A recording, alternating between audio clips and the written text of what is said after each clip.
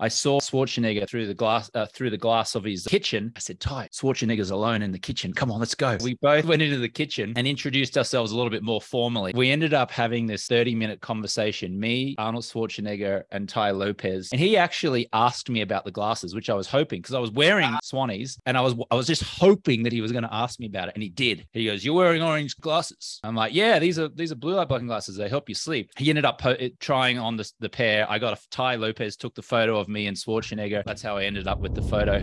So where exactly are you? If you've met Miguel yesterday, where exactly are you? I'm in Medellin, Colombia at the moment.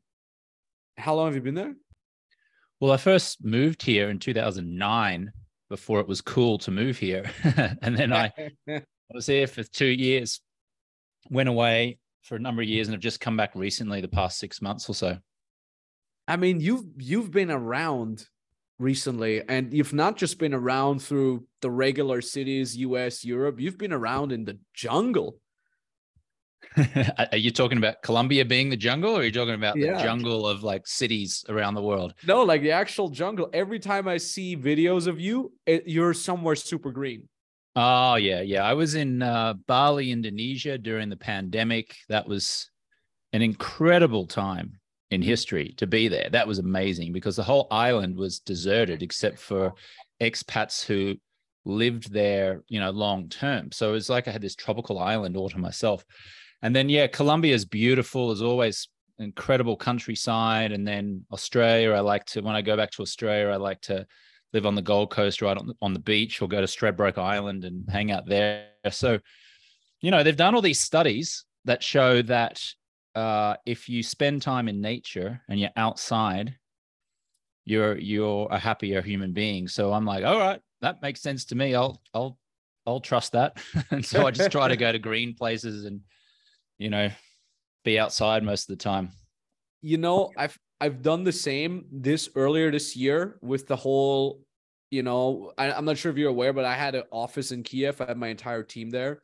And then when the whole thing blew up, we all left the country. Fortunately, everybody got out more or less unscathed. I happened to be outside of Ukraine for 4 days when the invasion happened.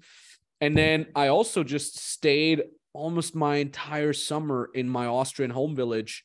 And it was just mountains and lake. And oh my God, I bought my meat straight from the farmer. And I was the happiest I've been in a very, very long time, just taking walks every day outside. So I can 100% relate to that, man. And isn't it interesting? Like that to me sounds like heaven. And, about 6 weeks ago, I was up in a place called Guasca, which is about an hour and a half outside of Bogota in Colombia, tiny little town. And I was staying in this beautiful bed and breakfast place with these thermal springs. These volcanic springs were coming up, and you could just sit in this mud bath, this natural volcanic water, and it was nice and warm. And each morning I'd wake up. It was a good 35 to 39 minute walk to the gym, right? I had to walk from this town up through cattle, like there were farms on either side. There were beautiful mountains. There were some stray dogs. And then you get into town, and it's only a town of maybe a few hundred people, and then walk down a hill and go into this gym, which was, a very basic gym. And then I'd work out, and then I would walk all the way back again. So it's a 40-minute walk to get to the gym and a 40-minute walk back. And I remember just being so happy. Just like, wow, this is amazing. There's hardly anyone here. There's no hustle and bustle. I'm looking at horses. I'm looking at cows. I'm looking at mountains. I'm out in the sunshine, walking, thinking, exercising, moving. All the people in town are smiling at me. They're really, really friendly. And I was thinking, am I doing something wrong? Like, is there something... Shouldn't I be in a city and hustling and bustling and trying to make a buck really quickly and moving? And I was like, wow, maybe we've got it all backwards in the Western world, because that was heaven to me. And yet most people would think that their idea of heaven is working, making money, having a nice home, having a family, and being all connected behind a big picket fence or in a gated community and living a life of opulence. But basic being outside and moving was so provided happiness for me. It's crazy how one realizes that. And you don't really realize it when you're in the city, but once you're out, you're like, what? Oh my God, like, where have I been this entire time? But, and anyways, mate, let's backpedal here real quick. Who are you? What do you do? Like, what if people listening to this are like, okay, this is James Swanwick guy. I've heard of them before, because you do a lot of things, man.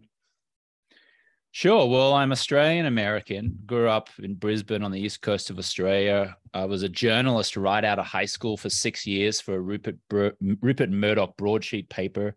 Moved over to London at the end of 99, became a sports journalist for Sky Sports, which is kind of like the British equivalent of Fox Sports over in the UK.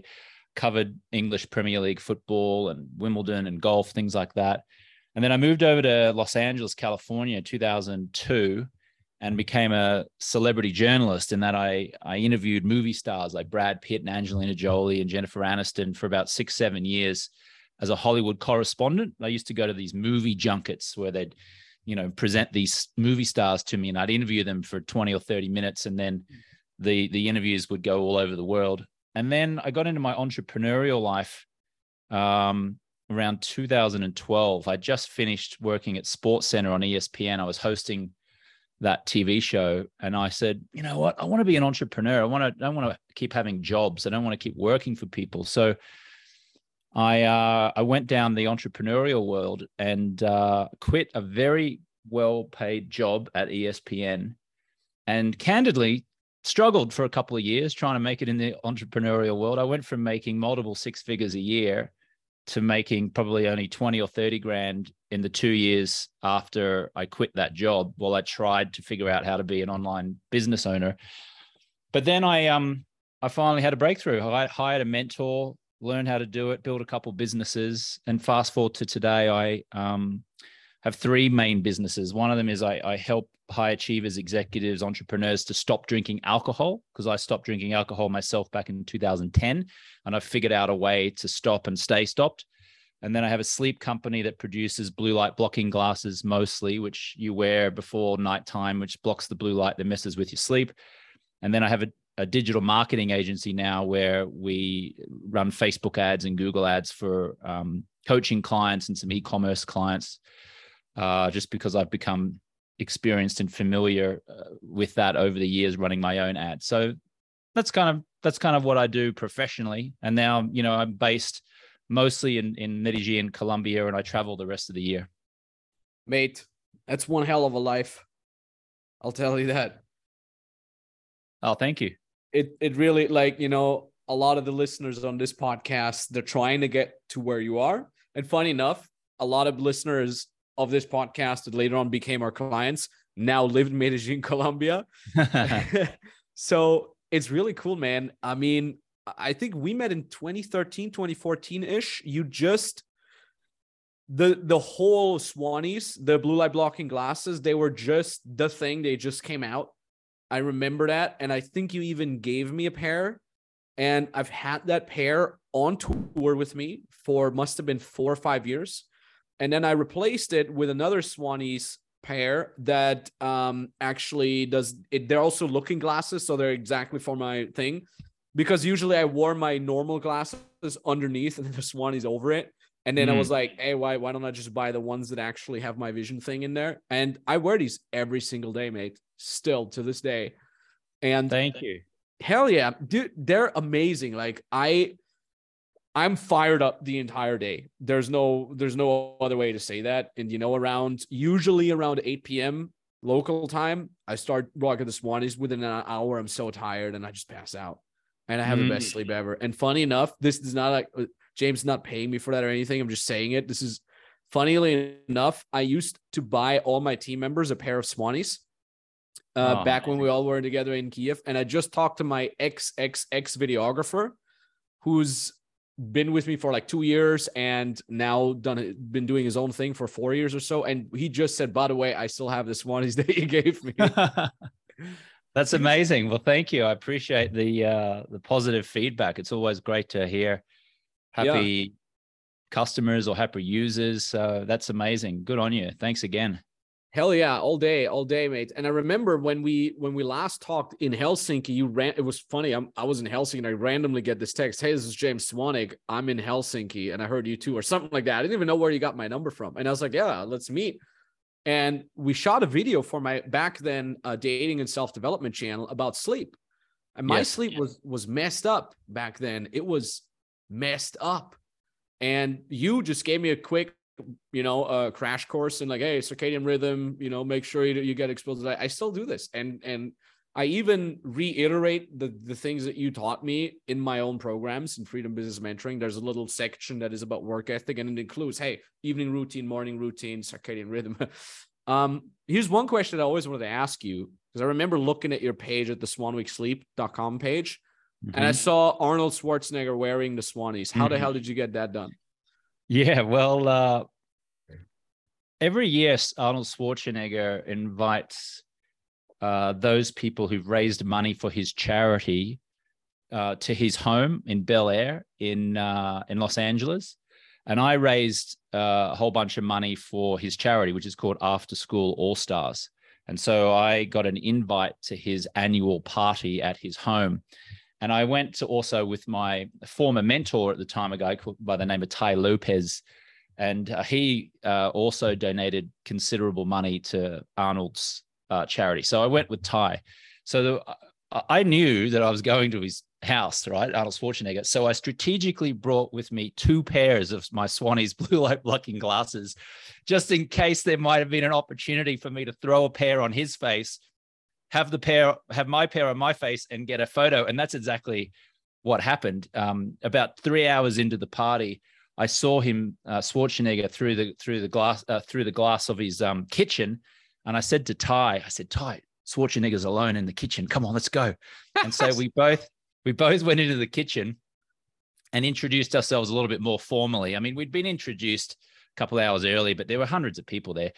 And we ended up having this 30-minute conversation, me, Arnold Schwarzenegger, and Tai Lopez, about life and all this kind of stuff. And he actually asked me about the glasses, which I was hoping, because I was wearing the orange lens Swannies.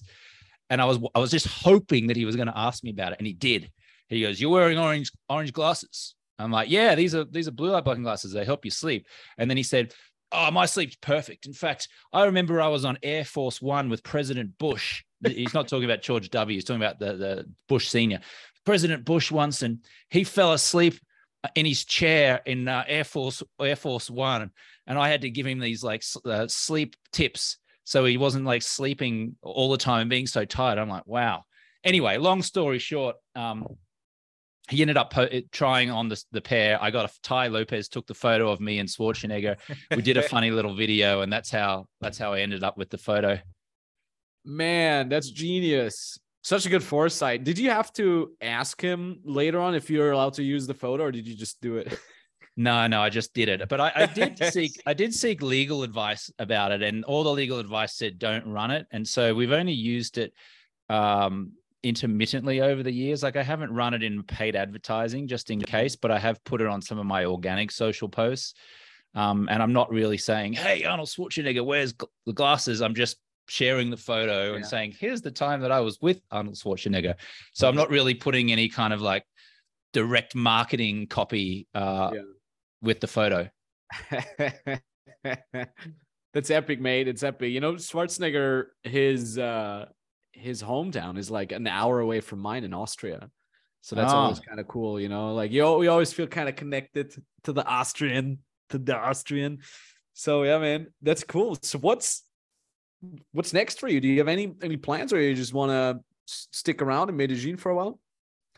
Well, I got some things going on personally, which I'm excited about, and some things going on professionally, which I'm excited about, which are all kind of interlinked. But I think, professionally, I'm excited with my stop drinking business. I help executives, business owners, entrepreneurs, investors, folks who tend to be in their mid-30s up to get long-term power over their drinking habits. And we've been so successful at the results. In fact, we have a 95% success rate of getting clients to at least 90 consecutive days alcohol-free with our process, that 2 universities in the US are actually doing a scientific study on our program starting in January of 2023. The University of Florida and the University of Washington are doing a joint study where they're going to take 140 participants and monitor and track their workplace results from not drinking alcohol for 90 days.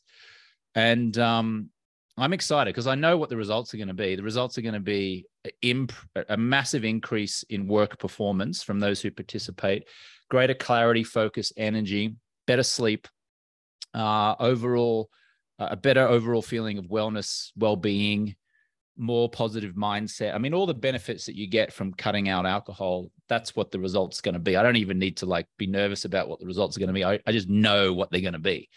And then the intention then is once that's published, and hopefully it'll get published in, maybe the Harvard Business Review or the Applied Journal of Psychology, then I'm going to hire a PR company and just blast it all over the world and the results of this study, and then use that to get into the corporate world where I'm now generating corporations and companies as clients versus just individual people. So instead of then, running Facebook ads, trying to convince individuals to do the program, now I convince massive US corporations with hundreds, if not thousands of employees, and take on hundreds, if not thousands of employee clients at a time, and really make a dent in the universe for really, improving people's lives. So that's what I'm excited about in terms of business, I think, at the moment. Yeah, mate, I hear you just talk about these quote unquote crazy plans, and they just roll off your tongue. Like it's like you're just describing, yeah, I'm going to get breakfast at this place and I'm going to get some coffee there. And I remember that was also one of the things that stood out to me when every time we met, you just talk about these grandiose plans with such ease, with such like, yeah, then I'm going to do that. And then I'm going to have the studies done. And then I'm going to hire a PR firm. Like, what's that all about? Do you never doubt yourself? How do you deal with that? I doubt myself, but I always get to a point where I say, F it, just do it anyway. And that's really helped me. In fact, I remember one of the scariest things I did was audition to become a TV anchor on SportsCenter on ESPN. That was way back in 2010, because I'd always dreamed of being on TV and hosting a show, but I'd never had the opportunity, or I'd never candidly had enough courage to really go for it. And then this opportunity presented itself in 2010 to audition, and I went for it. Like, I really went for it. I flew from Los Angeles to Bristol, Connecticut. I got really nervous. I went and auditioned. I did a terrible audition, but I just kept saying, F it, F it, F it. Just keep moving forward, take the action anyway, and see what is revealed, as opposed to getting in my way, going, I can't do it, I shouldn't do it, I'm going to be no good at this. And ultimately, I got the job. They put me on TV 2 weeks later, and the most nervous I've ever felt, the scariest I've ever felt, was walking down to the studio at 10:45 p.m.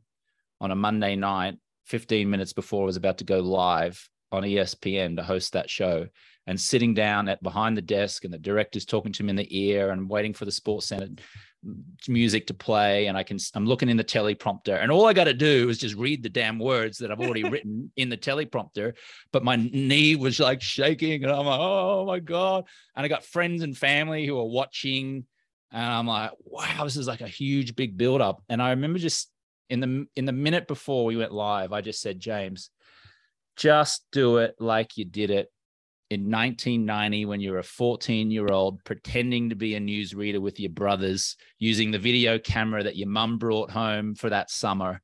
Just do it like that. Have fun. And I did it. And I got through, and it wasn't perfect, but it was good enough. And because I got through it and it was good enough, I just had this confidence in me. It's like, wow, if I can get through that after just bone-chilling nerves, I can put up with almost anything. So fast forward, 12 years later, I still feel nervous about the study, about the scientific study. I still have questions come up like, oh, what if I can't get all of the participants? What if something goes wrong? But I'm just, the whole time, just like, F it, keep moving forward. And most of the time, it all works out pretty great. And it all works out even better than what I often imagined. Damn, man, that's deep. But You kind of said some interesting things there in terms of like, let me just do it and see how we roll. And, it's kind of similar to my journey. I love that you just said like, hell yeah, I'm nervous. And, I've always been nervous for every single thing I've done in my whole damn life. Like the first public speaking gig I've had, first time Julian just pulled me up on stage and said, hey, you want to go up in front of me? It's 400 people. I was always nervous, but that kind of never kept me from doing it, and it's cool to see like you've had a similar approach to that whole thing.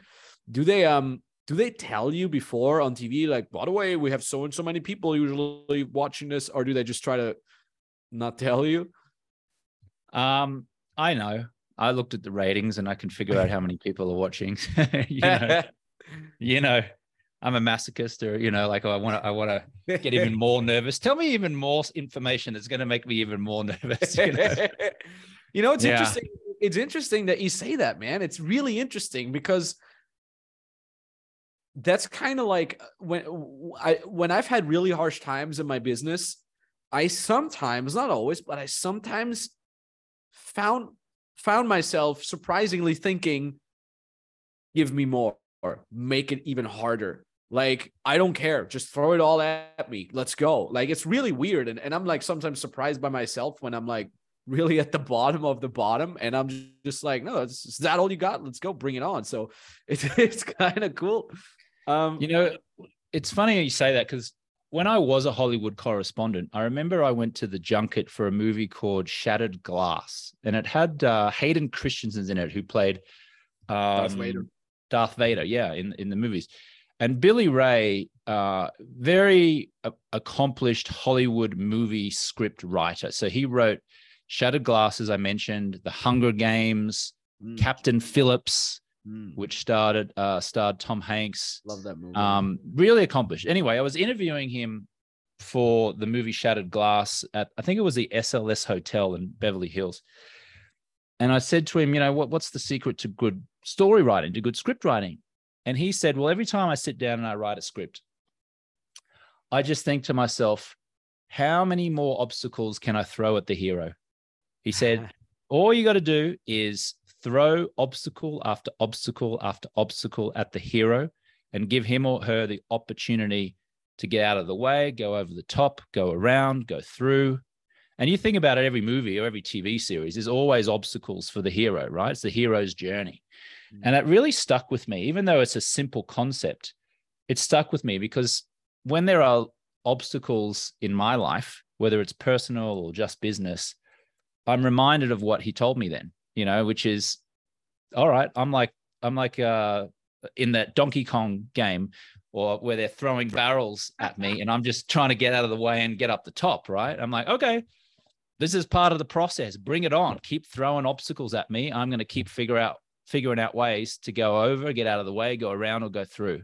And so that keeps me on the path. I don't know if it keeps me motivated. It's not like I'm thrilled about all the obstacles coming. I do say F a lot and curse and whatever, but just that concept of like, this is the hero's journey is enough for me to stay in momentum and keep going.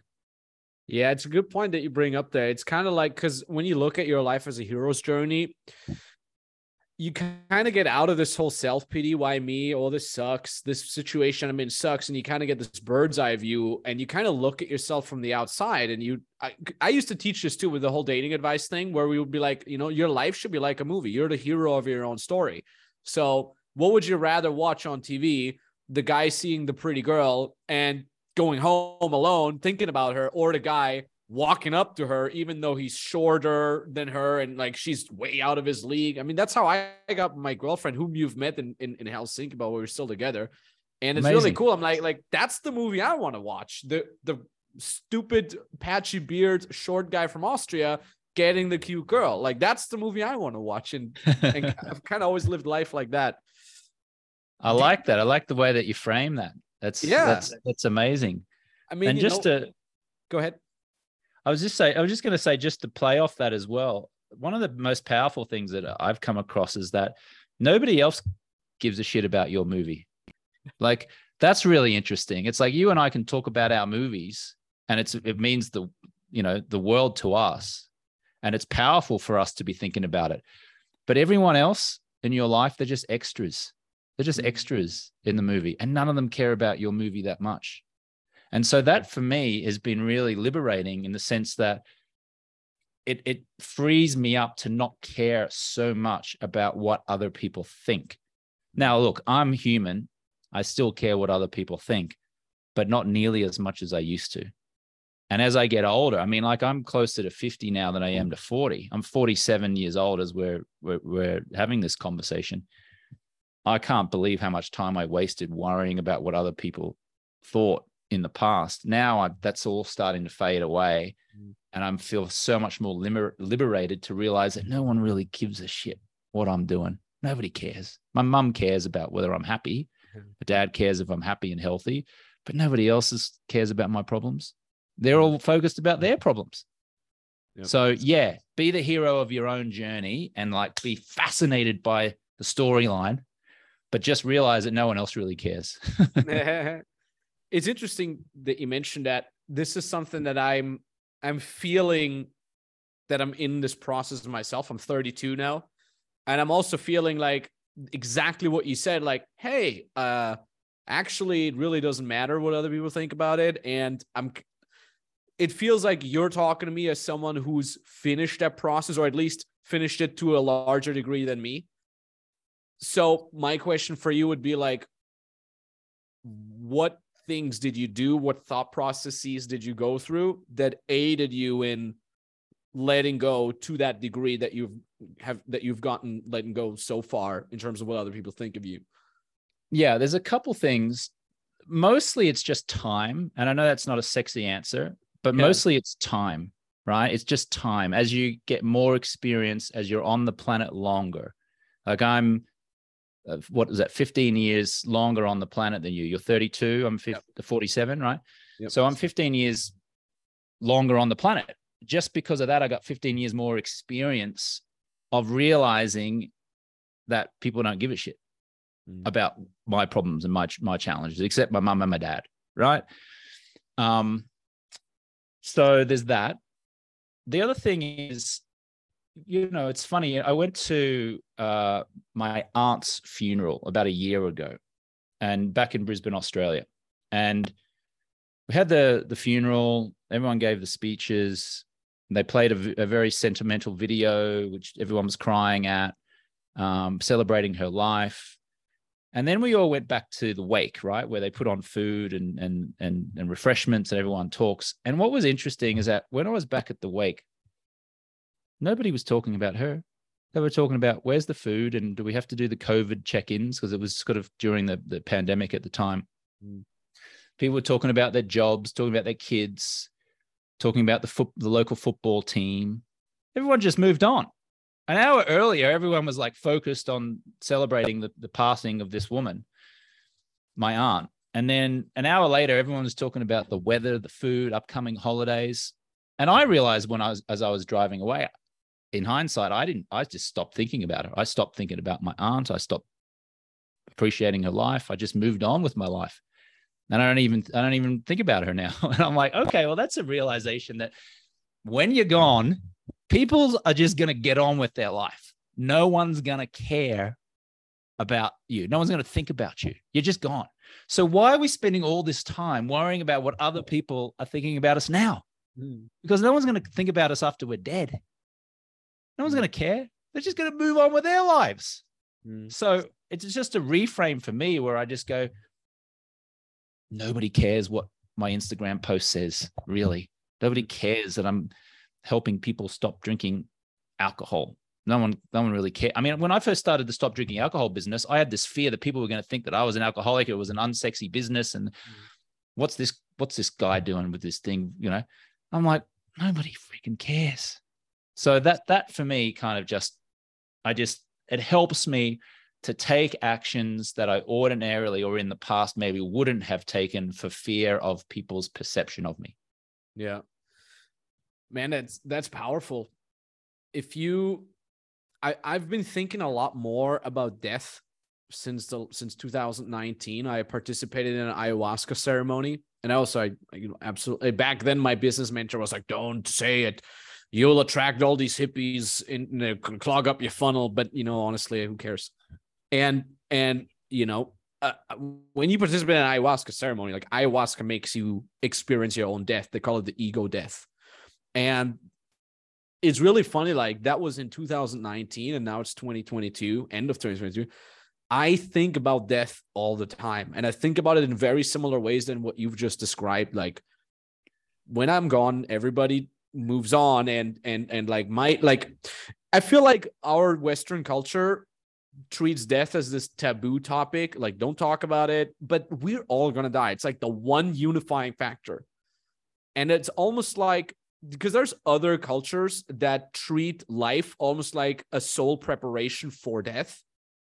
And we're just kind of like never talking about it. And that kind of lingering, I wouldn't say fear, because fear I think is a little bit too strong, but the lingering knowledge that you're going to die, that's been with me ever since. And to be fully honest, it's increased the quality of my life because of things like, listen, why would I worry about this one thing that happened today?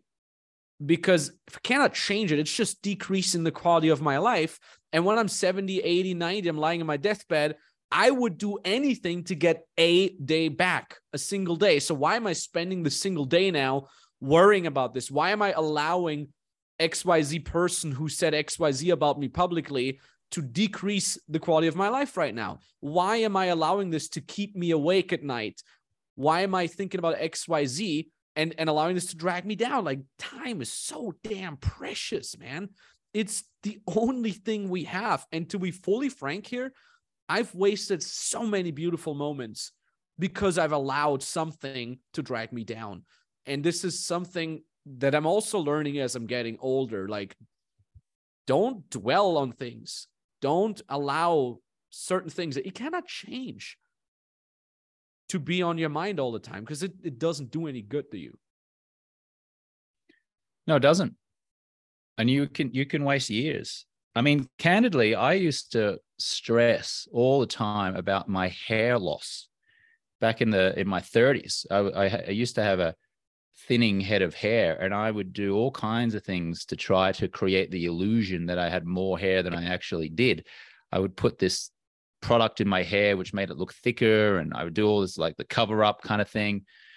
And it really was affecting me, because I know why it affected me, because my father was bald, and my mother pushed him around in their marriage, and I associated on an unconscious level hair loss or baldness with being demasculated, not being a strong man. Yeah. Completely not true, but that was the story that I created around it. I probably wasted a decade worrying about, my hair's thinning, I'm losing my hair, this is no good, I won't be as attractive to the opposite sex, blah, blah, blah. Like, I wasted 10 years worrying about it till I finally sucked it up and shaved it off. Hated how I looked for the first 2 or 3 days, and then got lots of positive feedback, especially from women. And then I just lent into it, accepted it. And then increasingly over time, I just, really embraced it. Now I don't even think about it. Now I'm thrilled that I don't even have to worry about it anymore, because it is what it is, right? It's just like es lo que es, as they say in the Spanish language. It is what it is. So, I look back now and I go, wow, I'd love to just speak to my earlier version, my younger self, and just say, don't sweat the small stuff. It was big stuff to me, but in hindsight, really, it was just small stuff. So, a lot of what's really helped me when new challenges come up for me now is I keep saying to myself, es lo que es. It is what it is. Yeah. Right. And that helps me get through almost anything. It's funny because I've met so many guys that are bald, and they're all like, all the girls say, yeah, he's hot. I keep hearing that because it's like, it's funny because girls don't say per se, yeah, I like guys that have no hair. But many times when they do see one, they're like, oh, that's actually kind of hot. I don't know why. It's something more archaic. I think, it seems more badass or something like that for many girls. So it does like, if you're listening to this and you're bald, yeah, you can do very, very good if you own it. And I think it's also kind of the thing, like girls never say, oh, I like the guy who has little hair. It's usually oh, I like the guy who's completely shaved off his head, right? Because that's like, this guy is owning it, you know? So it's actually interesting that you mentioned that. Now, here's what I would like to know is like, to kind of get back to this whole, you've always kind of walked towards fear and all that, specifically with the alcohol coaching, because from the outside, it was like, oh, all of a sudden James is doing that and he's talking about it all the time and he clearly knows a lot about it. Like, how did you even get started? How did you get your first clients for that?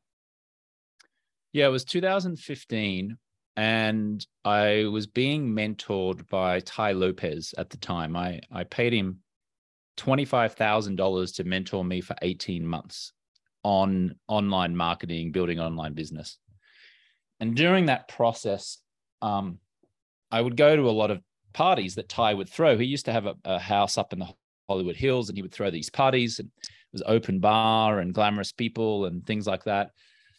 And, I stopped drinking 2010. So in 2015, I'm having a wonderful time at these parties, drinking soda water, ice, and a piece of lime. And a lot of people were asking me, is like, how do you have fun here without drinking? Oh, you're not drinking? What do you mean not drinking? How come you're not drinking?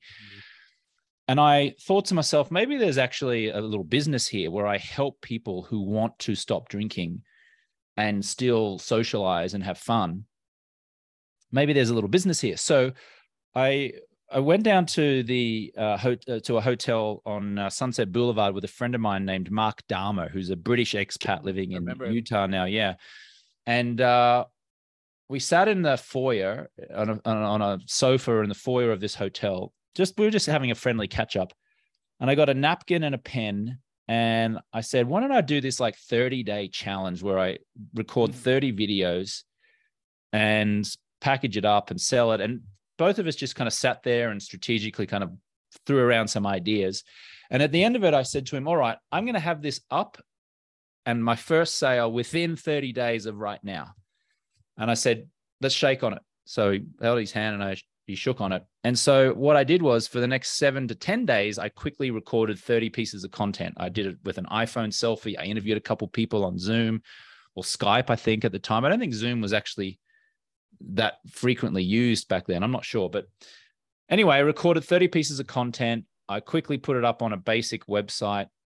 I didn't know how much to charge for it. Tai had just released a famous program called 67 Steps, and he was charging $67. So I said, all right, I'll just charge $67. And then I remember on Super Bowl Sunday, 2015, I think it was, I made my first sale, $67. And I remember going, wow, look at that. Someone just bought my 30-day challenge for $67. That's incredible. And that was enough to give me a lot of confidence. And then I learned things like advertising and social media posts, and it kind of just grew from there. So that was really it. It was a combination of lots of people asking me, how did I have fun without drinking at Hollywood Hills parties? And being around Tai Lopez and seeing him build an online program, 67 Steps, and kind of getting this idea, maybe I can do a 30-day program to help people stop drinking, and then learning how to, put videos into a membership area, and then posting organically on my Facebook, and then asking friends to post on theirs. And it just kind of built from there. And then fast forward to today, that same 30-day challenge still sells online. It's still, people still enroll in it, and it's still really successful, but it's 100 times less than what I charge now for some of my more in-depth premium coaching to executives and business owners. It's just a natural evolution. Yeah. What do you usually do when you say, like, a business owner, kind of like the high level people come to you?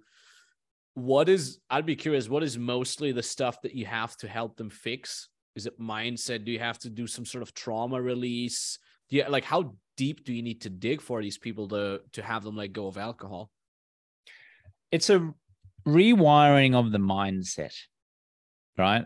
It's the perception of alcohol, because most people who come to us are glorifying alcohol. They're bowing down and saluting this attractively packaged poison, because our cultural conditioning is that it's fun, it's a stress relief, it's what you drink when you want to celebrate, and cool people drink it and suave, sophisticated people drink it. I mean, you see it everywhere on billboards, on TV series, in movies. It's this glorification of what is essentially attractively packaged poison.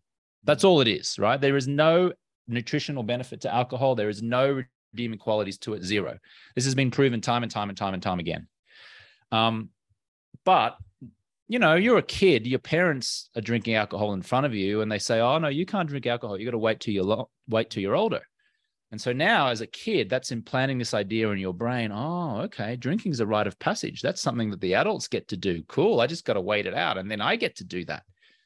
I'm like, wow, what an amazing gift. You get to drink poison that can slow you down and make you irritable and cause you relationship problems and to slow you down in your business life. And so it's a lot of it is a rewiring of that. And instead of looking at alcohol through the lens of, oh, this is something that helps me, we're looking at it through the lens of like, oh, this is actually a destructive thing, even a modest amount of drinking. And then a big component of it is demonstrating and clients experiencing what it's like to have fun at an event where there's alcohol and they're alcohol free. Because a lot of people think that if they stop drinking alcohol, that they'll be dull, that they have to retreat from social environments, that they can no longer do business networking, that they can no longer go out and have fun because they're not drinking, because they feel that they're a killjoy and they're worried about the interrogation that they will get from people when they realize they're not drinking. So a lot of it, what we do is looking at alcohol through a completely different lens, and studying how you've been made to believe that it's something desirable. And then B, showing them and having them experience how they can have fun being alcohol-free and then choosing an alcohol-free lifestyle from there on, as opposed to being sober. That word sober is so limiting. It's so damaging, I think, because it implies that you're saying no to something that ordinarily, of course, you would choose. But we flip it around and go, no, you're choosing an alcohol-free lifestyle, which is clarity, energy, focus, great sleep, great connected relationships, business success, making millions of dollars as opposed to thousands of dollars because you've got that clarity and focus. I've never been a drinker except for my teenage years. And in Austria, you can drink when you're 16. So between 16 and 18, you kind of go crazy in Austria. I know if you're American listening to this, like, oh my God, 16, we're not allowed to drink until we're 21. But the problem that I've always had with alcohol, it makes me feel so bad. I get like every time I do drink, it's like I skip the fun phase and I go straight to hangover. Like I get hangover like 30 minutes after I touch a drink. And my mom actually told me, like, because she, when I lived at home and I came home drunk as a teenager, she would be like, Max, I'm so happy you can never become an alcoholic because you just complain for the next 3 days after you drank. So that's really funny. And I'm sure one of the most asked questions that you get. And by the way, James, let me know if we got to wrap things up here. I don't want to hold you back or something like that. I got time. Okay. So you got the full hour or? Yes. All right, cool. So what do you answer if someone says, okay, if I want to, reward myself, I want to kick back, have a glass of wine. If I cut the wine out, what else should I do? Or better, what do you do, James, when you want to just kick back and treat yourself? Well, first of all, I would invite you to investigate why you think drinking is a reward. Why do you feel that drinking attractively packaged poison is a reward? So first thing we do is we'd unravel that, right? We'd work through that. To me, alcohol is not the reward. Being healthy and energetic and clear and sleeping well and loving your life and feeling, even if you're not loving your life, but feeling fulfilled and pleasant about your life is the reward. It's not drinking attractively packaged poison, right? So definitely unpack that. And that takes a bit of work. Like that takes a lot of some processing, because again, we're dealing with years and years, if not decades, of cultural conditioning that positions alcohol as the reward. The reward, in my view, is living an alcohol-free lifestyle where I wake up, I feel good because I've slept 7 or 8 hours of quality sleep. I go to the gym, I move my body, I get some sunlight. I work in a business that I enjoy, that helps people. I have good friendships, relationships. I'm social. I make sure that I go out to dinner at least a couple times a week to be around other people and engage, because we're social creatures. I touch base with my family. I go on trips. I travel. I follow my Tottenham Hotspur Football Club and the Denver Broncos, who are not doing particularly well this year. The Broncos, I mean. Tottenham's doing okay. That gives me pleasure. You know, I'm willing to make time. I'm willing to make 2 hours on a Saturday or Sunday morning to watch Tottenham. I'm willing to make 3 hours, 3.5 hours on a Sunday, most Sundays, to watch the Broncos. It gives me pleasure. Some people think it's a waste of time. It gives me pleasure. So I'm like, I'm going to do it with pleasure. But guess what? All of these things that give me pleasure don't involve alcohol. There's zero alcohol there. People go, oh, well, you can't go to a pub and watch football without a beer. Well, yes, you can. I've been doing it for 12 years. Right? And I'll tell you what I love. I'll tell you what I love the most. I love waking up on a Saturday and Sunday morning, completely alcohol-free, and going and exercising, going to the gym or going for a run. I tend to go for one run a week on a Sunday. I love that feeling of waking up on a Saturday and Sunday and exercising, coming back and showering, and it's still only about 9 a.m. on the weekend. And the whole weekend is in front of you and the endorphins are flowing through your body and you're just in a damn good mood and you feel a sense of accomplishment. And people aren't really up early on a Saturday or Sunday morning. They're sleeping in because they've been out drinking the night before. They're trying to catch up on their sleep from the week because they're working hard and staying up and trying to relieve stress by having a drink or two, right? So the reward for me is that anticipation and that feeling of like looking forward to Saturday morning and all day Saturday and Saturday night and Sunday morning and all day Sunday. I love that feeling. It's amazing. And I think if I can just impart just a little bit of that onto someone who isn't experiencing that, and then you go and you experiment with that, then I don't even need to explain how do you celebrate? Like, how do you celebrate if you're not going to drink? Because your whole life is a celebration. That idea of treating yourself with zero downside and pure upside is so foreign to so many people. It's really, really crazy. I was nodding the whole time when you said that nothing beats that feeling of wrapping up a crazy leg day at the gym. And it's like, you're crushing it while you're doing it. You're kind of excited / kind of mad before you do it because like, oh, I gotta do leg day. The moment you hit your first squat, you're just like, yes. And then you get home and it's the funny thing is with hunger, for example, it's an entirely different level of hunger when you've done sports and your body is asking for nutrients and say, give me some nutrients. I want to build muscle with that. I want to create new neurological connections in my brain and all that. It's entirely different, but way more satisfying type of hunger than when you're just getting up and you're shoving down sugary cereals or something like that. And it's like most people don't even know how focused they can be, how quote unquote high they can get just by living a damn awesome, healthy lifestyle where you are physically challenging your body, you're physically feeding your body healthy nutrients, and where you're, call it mentally or spiritually, on a path that you want to be going without having to cope. Alcohol is a coping mechanism. So is smoking, so is whatever. Where we don't even feel the need to be like, oh, I need a drink now. This whole idea of like, I need a drink. No, you don't. Like, instead of trying to drown your stress, your sorrow, your feelings in an outside substance, whether it's alcohol, whether it's nicotine, marijuana, sugar, processed carbohydrates, whether you do that, instead of doing that, try to set your life up in a way so you're not even craving these things. Because like you say yourself, you're high on life, like literally, like the phrase, you're just high on life. And then you don't even want to take any substance.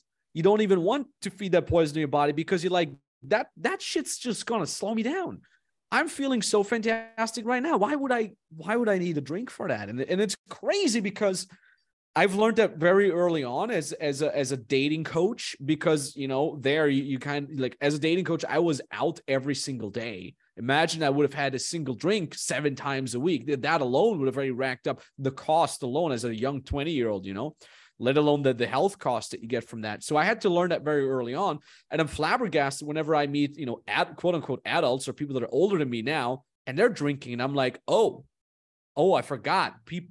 Regular people haven't learned that lesson yet, but they're going to get the bill for that very, very soon. Yeah, I'm in alignment with everything that you shared. Yep. You know, someone complimented me the other day, and this is not to blow smoke up my ass or whatever, but someone complimented me and said, "Oh, you know, this is a woman." She said, "You're a very attractive mid to late 40s man." And I said, "Oh, well, thank you." And I was like, why is that? I don't really get it, because you know, I got more gray in my beard than I have dark now. So the visual signs of aging are starting to come through now as I approach 50. And she said that, well, your skin looks really good. You still look fit and in shape. And you have this BDE. And I'm like, what's BDE? And she's like, big dick energy. I was like, okay. All right, big dick energy. And I Googled big dick energy. And it's nothing to do with the size of your dick. It's everything to do with, like, are you self-assured? Are you confident? Are you able to navigate this world without the fear of others' opinions? Are you you're not arrogant, you're not conceited, you're not pompous. You're just confident and self-assured. And I thought, oh, okay, that's a very nice compliment. And then she also compared it to other people, like some of our clients when they first come to us, who are maybe similar age or older, you know, maybe they're late 40s, maybe they're early 50s, and they're overweight and they're slow and they look weathered and they feel weathered and they've got low energy. And their business might be doing well, but they're not satisfied with it, or it may have plateaued, and they doubt themselves and they've got shame and embarrassment, because no one really wants to talk to us about stopping drinking, right? Like it's you know, it takes a lot of courage for them to do it, but they're embarrassed by it as well. And so, you know, physically, if you put me up against many of our clients when they first come to us, I can see why she would make that compliment. Like, you're an attractive looking man, because I've got the benefit of 12 years of not drinking attractively packaged poison.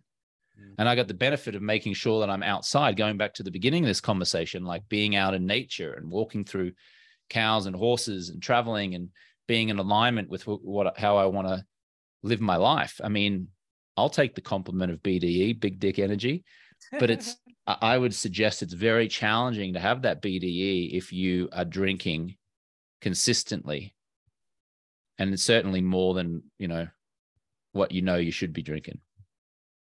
100%. James, how can people find you? What's your social media? What's your website?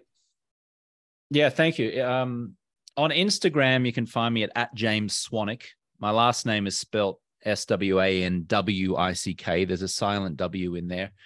I have a podcast on Apple Podcasts and Spotify called Alcohol Free Lifestyle.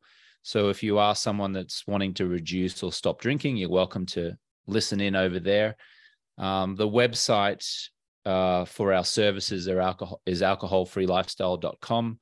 And then our sleep company, as you mentioned before, Max, is swanwicksleep.com. And you can also find our Swannies on Amazon as well, if it's easier.